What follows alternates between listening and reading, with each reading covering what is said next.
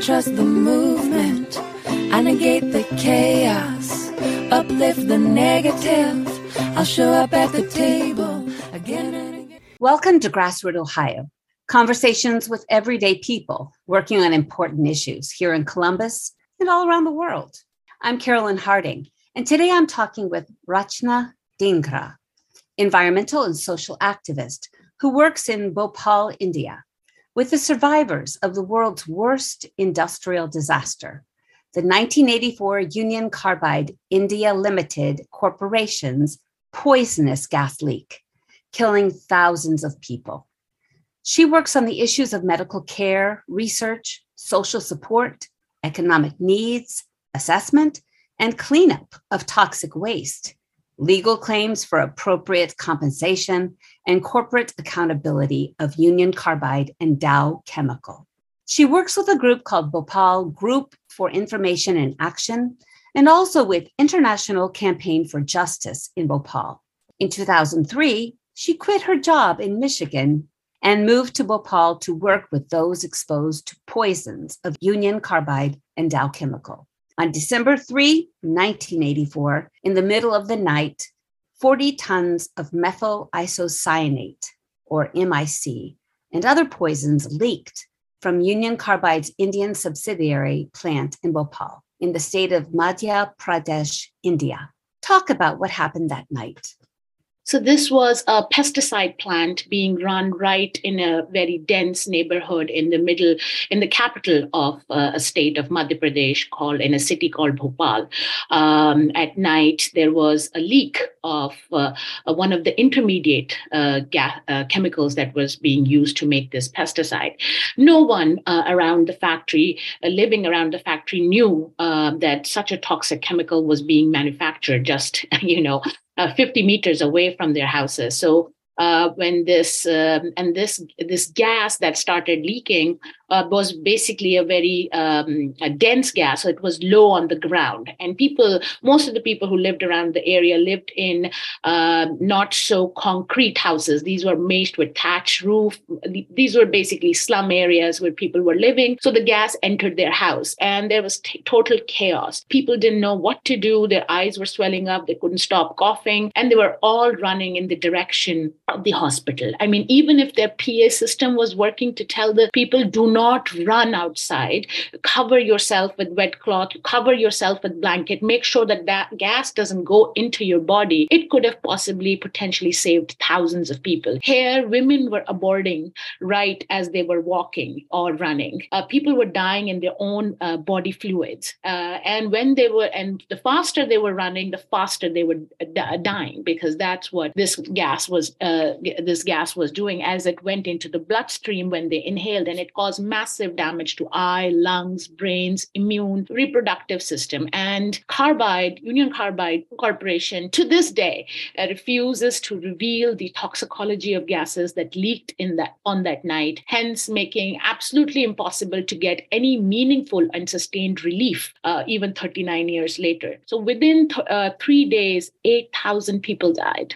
And so far, about 25,000 people have died as a result to gas exposure related illnesses. And half a city was gassed. So more than 500,000 people were maimed on that night. And because of that, there are a lot of problems that we will talk about. But just to put this in context, this was an American corporation called Union Carbide Corporation, which has now been taken over by Dow Chemical Corporation, which is, again, the number 2 chemical company of the world. And not a single person, not a single executive has gone to jail, even for a day, for killing 25,000 people and injuring 500,000 people. And gas disaster was not the only thing that happened. The disaster in Bhopal has not stopped happening even till today because of the way Union Carbide dumped all its toxic waste in and around the factory and outside the factory. We are in a position now where about the groundwater and soil of about 200,000 people living around the factory factory is highly contaminated with organochlorines, pesticides, heavy metals. There is mercury that has been found in mother's breast milk.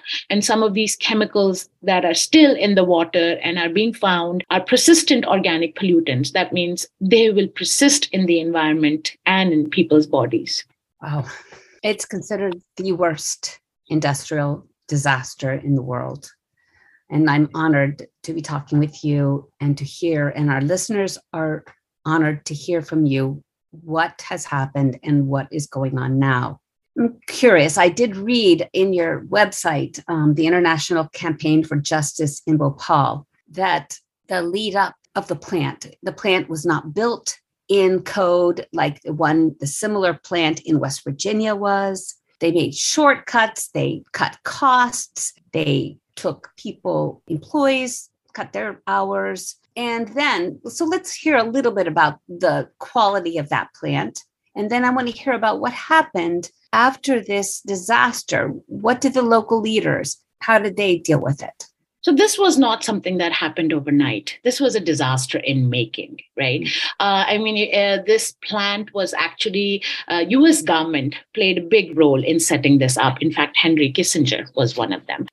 So they ensured that Union Carbide got a loan at very low interest rates to build this bank. It was from Exim Bank. He even got the then prime minister of the country to make changes in the regulations so that the American corporation could have a majority stake in that company. That means Union Carbide Corporation USA. But it is true that Union Carbide had a sister plant in West Virginia in a place called Institute. And if you were to compare just the differences, one, here they had turned off the refrigeration system in order to save something like $30 a day. And MIC, the gas that leaked, methyl isocyanate, had to be kept at cooling temperature. They had cut down the number of hours that they would train people in terms of safety training. There in West Virginia, it was 6 months, and here it was in 15 days. So there was a global economy drive that was running to basically cut costs.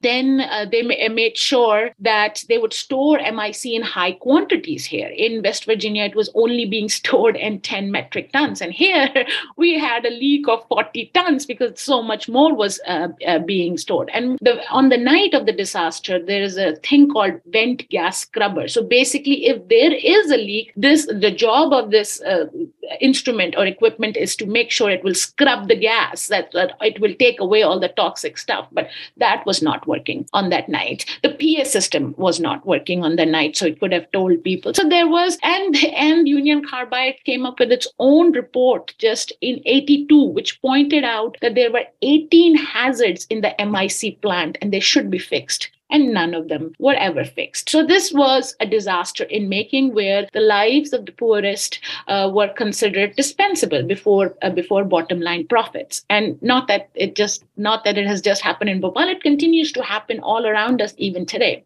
It does. And our local leaders, you have to understand the power of the perpetrators versus the power of the affected. People who were affected here were 49% Muslims, and the other 48% people who were affected were Hindus, but they belong to the Dalit community, what is called the low caste, whose lives do not matter. So and the power of the perpetrators. So they, Union Carbide and Dow come from very close connections to the U.S. government, to the U.S. military complex. So they have manufactured napalm, Agent Orange, Manhattan Project, at the atomic, the Hawkness tunnel, So they have their closeness. So from the very beginning, the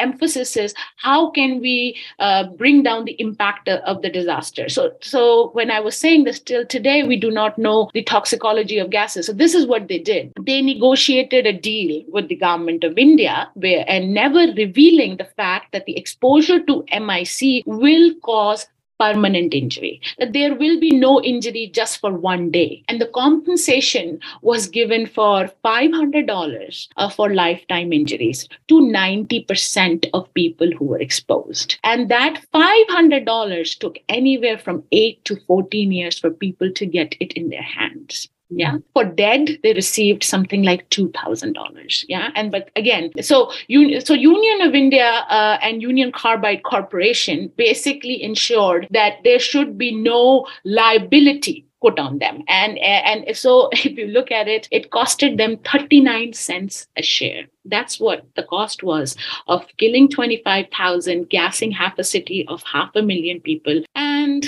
contaminating the groundwater of 200,000 people.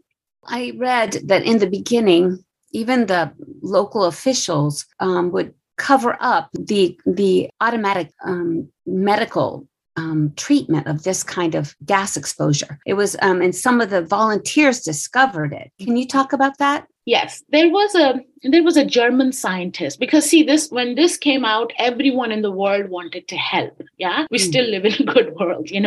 One should believe in that. So there was this German scientist, in fact, a toxicologist, who came to India, and he said, if sodium, right after a few weeks after the disaster, his name was Max Donderer, and he said that if people are given sodium thiosulfate, it's an injection for a duration of 5 to 6 days, it will make them feel better, because it was in a way of antidote. Union Carbide was not revealing anything to the doctors. They were just saying, oh, give them, it's like tear gas, just put something on their eyes and it will be better. And doctors were saying that people are dying in front of them like flies, and putting water is going to help them. So when the solution of sodium thiosulfate came, in fact, government started administering it. There were a lot of volunteer doctors who had come, and we had actually opened a clinic in the factory itself. We'd taken over the part of the factory, and we were administering a lot of people with sodium thiosulfate. And the research agency of Government of India, the Indian Council of Medical Research, was also doing it. And in our little People's Health Center, we found that if we gave this to people and we made them we didn't have a lot of equipment at that time, but if we made them do sit-ups, their respiration rate and their heart rate would be better. Like, they were not huffing and puffing so much as they were. And we were meticulously collecting data on this, which was showing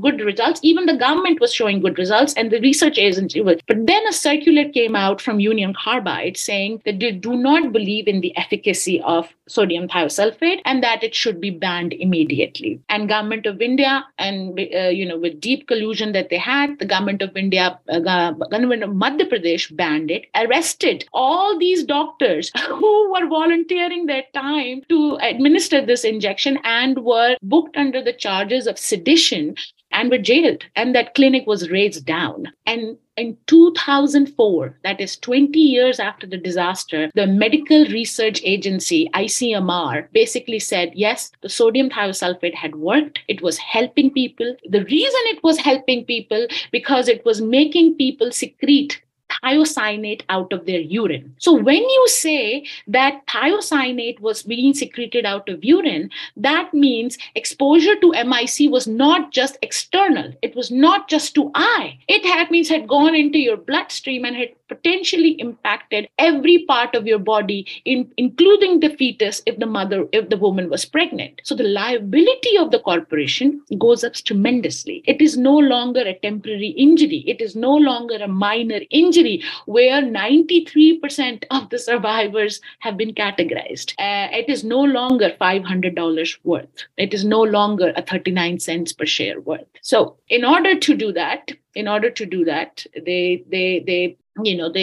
there was a lot of thing happening with the Government of India, but they made sure this happened. And that is exactly what is the most disturbing precedent. Yeah, even 40 years later, Carbide can say that, oh, your injury is not because of that, because everyone, and now we know that Union Carbide carried out studies in Carnegie Mellon. This was hid from the Government of India. They carried out studies in late 60s and 70s, which was never revealed, neither to the government nor to the people exposed. And for so many years, we have been saying, if you can't do anything, if you can't give compensation, the very least release the study, so at least we can see what are the long-term impacts, and our doctors can treat our people effectively. At least release that. But again, they say it's a trade secret, and they will not release trade secrets. We have trade secrets here in Ohio with the frack fluid. what they use when they frack shale for natural gas. And they don't tell the first responders, the doctors. I mean, it's a secret. It's a corporate secret. You were born in Delhi, India, educated in business at the University of Michigan, and then you returned in 2003 after your first job with, ironically, Dow Chemical to join the people's struggle in Bhopal. Talk briefly about your journey into being an activist, an advocate. Yeah, I do not come from any line of activist. I was a student at University of Michigan in '99, and a local ecology center, and I was also part of an Indian group there. And a local ecology center wrote to us saying that there are people from Bhopal who have come to Ann Arbor, and they would like to speak to anyone who cares about environment, anyone who cares about, at that time they were talking about climate change as well, pesticides, and but mostly about corporations putting profit over people's health and environment. And so I, like most people, say Bhopal, that is something happened when I was 7 years old. I thought it was all settled, that everything had been. And to my shock, when I went to hear, there were actually doctors who had come, who had treated people on that night, and they were saying how things were actually worse than they were in Bhopal in 1999, which is 15 years after the disaster. And they had come to Michigan because that's where Dow headquarters is. And they were asking Dow that you cannot just take only the assets of Union Carbide, but also you have to look at liabilities. Because at that time, we knew that Dow Chemical had put aside money to take care of Union Carbide's liabilities in US for asbestos workers. But when it came to Bhopal, it was a complete double standard. Yeah. So people from Bhopal had come to attend an annual shareholder meeting of Dow Chemical to say, you should at least release this information, and you just cannot take its access, but also its liabilities. And that is how I got involved. And in 2000, I graduated from the business school, and my first job was with this company called Accenture. And my client was Dow Chemical. And I looked around all the people, and I saw these were very sympathetic people who really cared about the environment, who would really, and human rights, and about medical care. And I tried for 2 years trying to change and trying to make them look that these are people who are suffering. This is not something that happened in '84. This is an environmental disaster happening there. People are not getting clean drinking water. Children are being born with birth defects. The least we can do is listen to them. Yeah. And I realized none of this would work because corporations do not have any soul. They only have or a heart. They only have one thing, and that's allegiance to bottom line profit.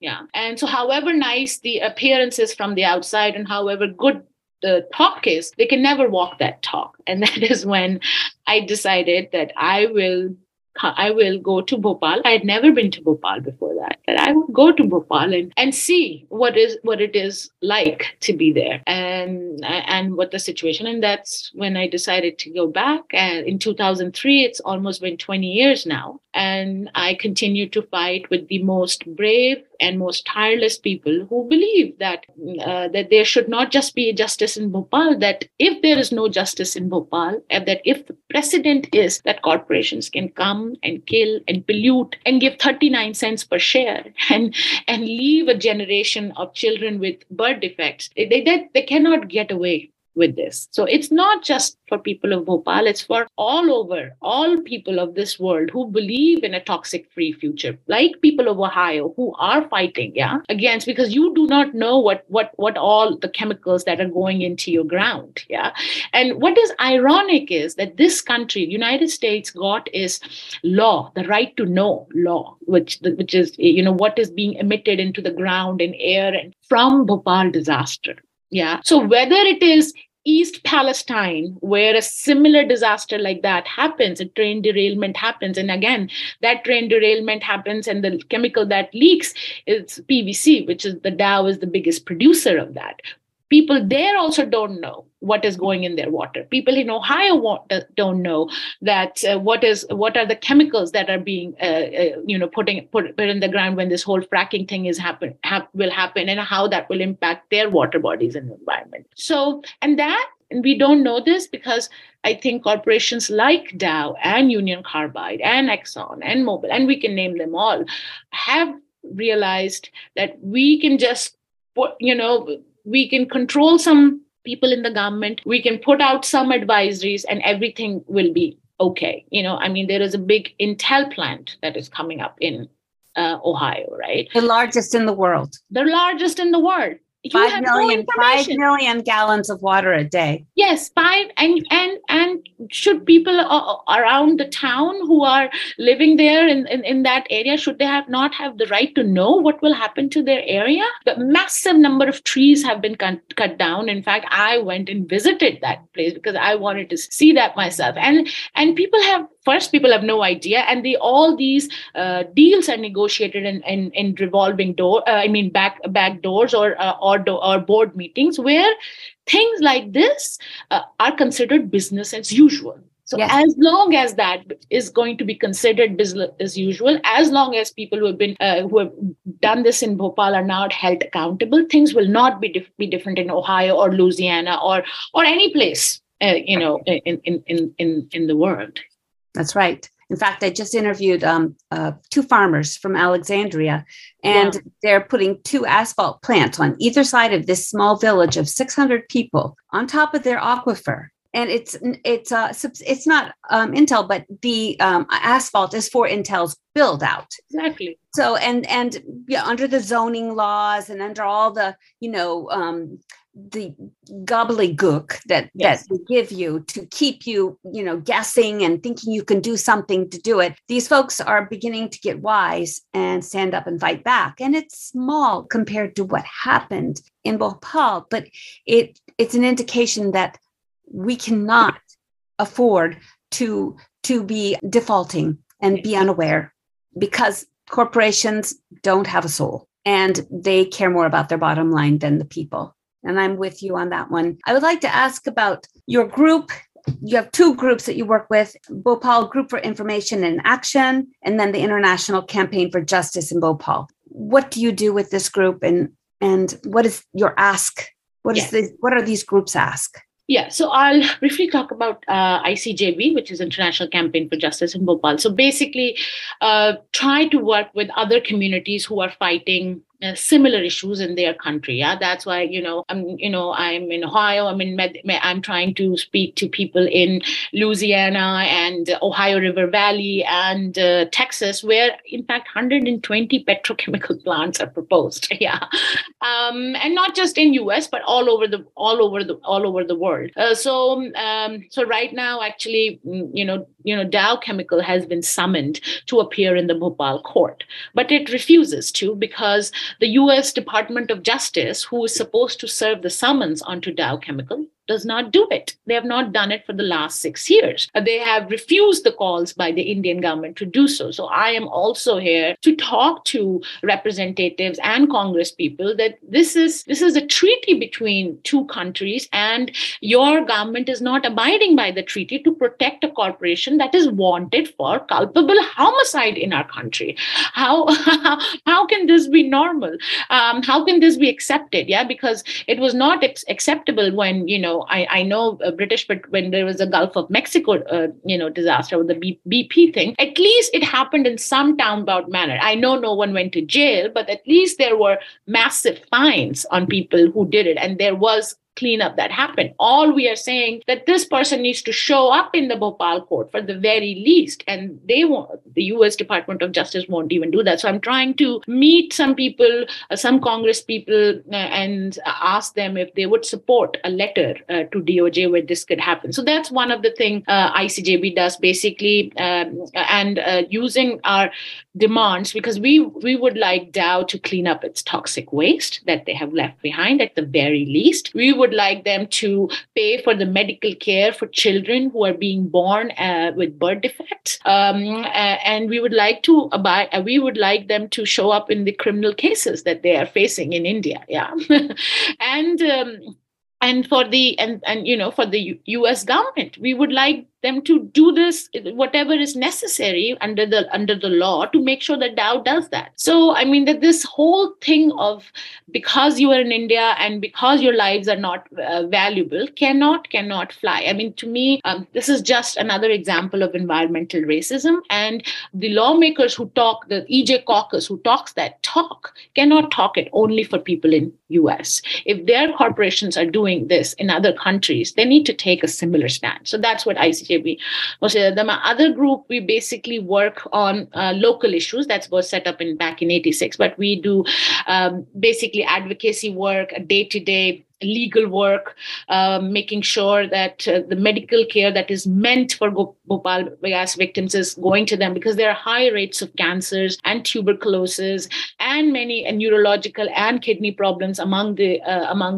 gas victims. Even though Union Carbide was supposed to build a hospital for them, they built a hospital, but that hospital has no doctors and no specialists. So making sure social support happens to them, that at least some kind of dignified pension goes to women and children who have been widowed and orphaned as a result of a disaster, because there is a whole set of and documenting, because Government of India refuses. While Government of India has filed a case against Dow Chemicals seeking damages for environmental damages and compensation for causing hurt, but they won't pursue it in court. I mean, it is in court, but the hearing never happens. So we make sure that those hearings happen, at least bringing new evidence. And obviously, because the source of the poison has not been cleaned up, the contamination continues to spread because it is all underground. So we do close monitoring of how the contamination is spreading.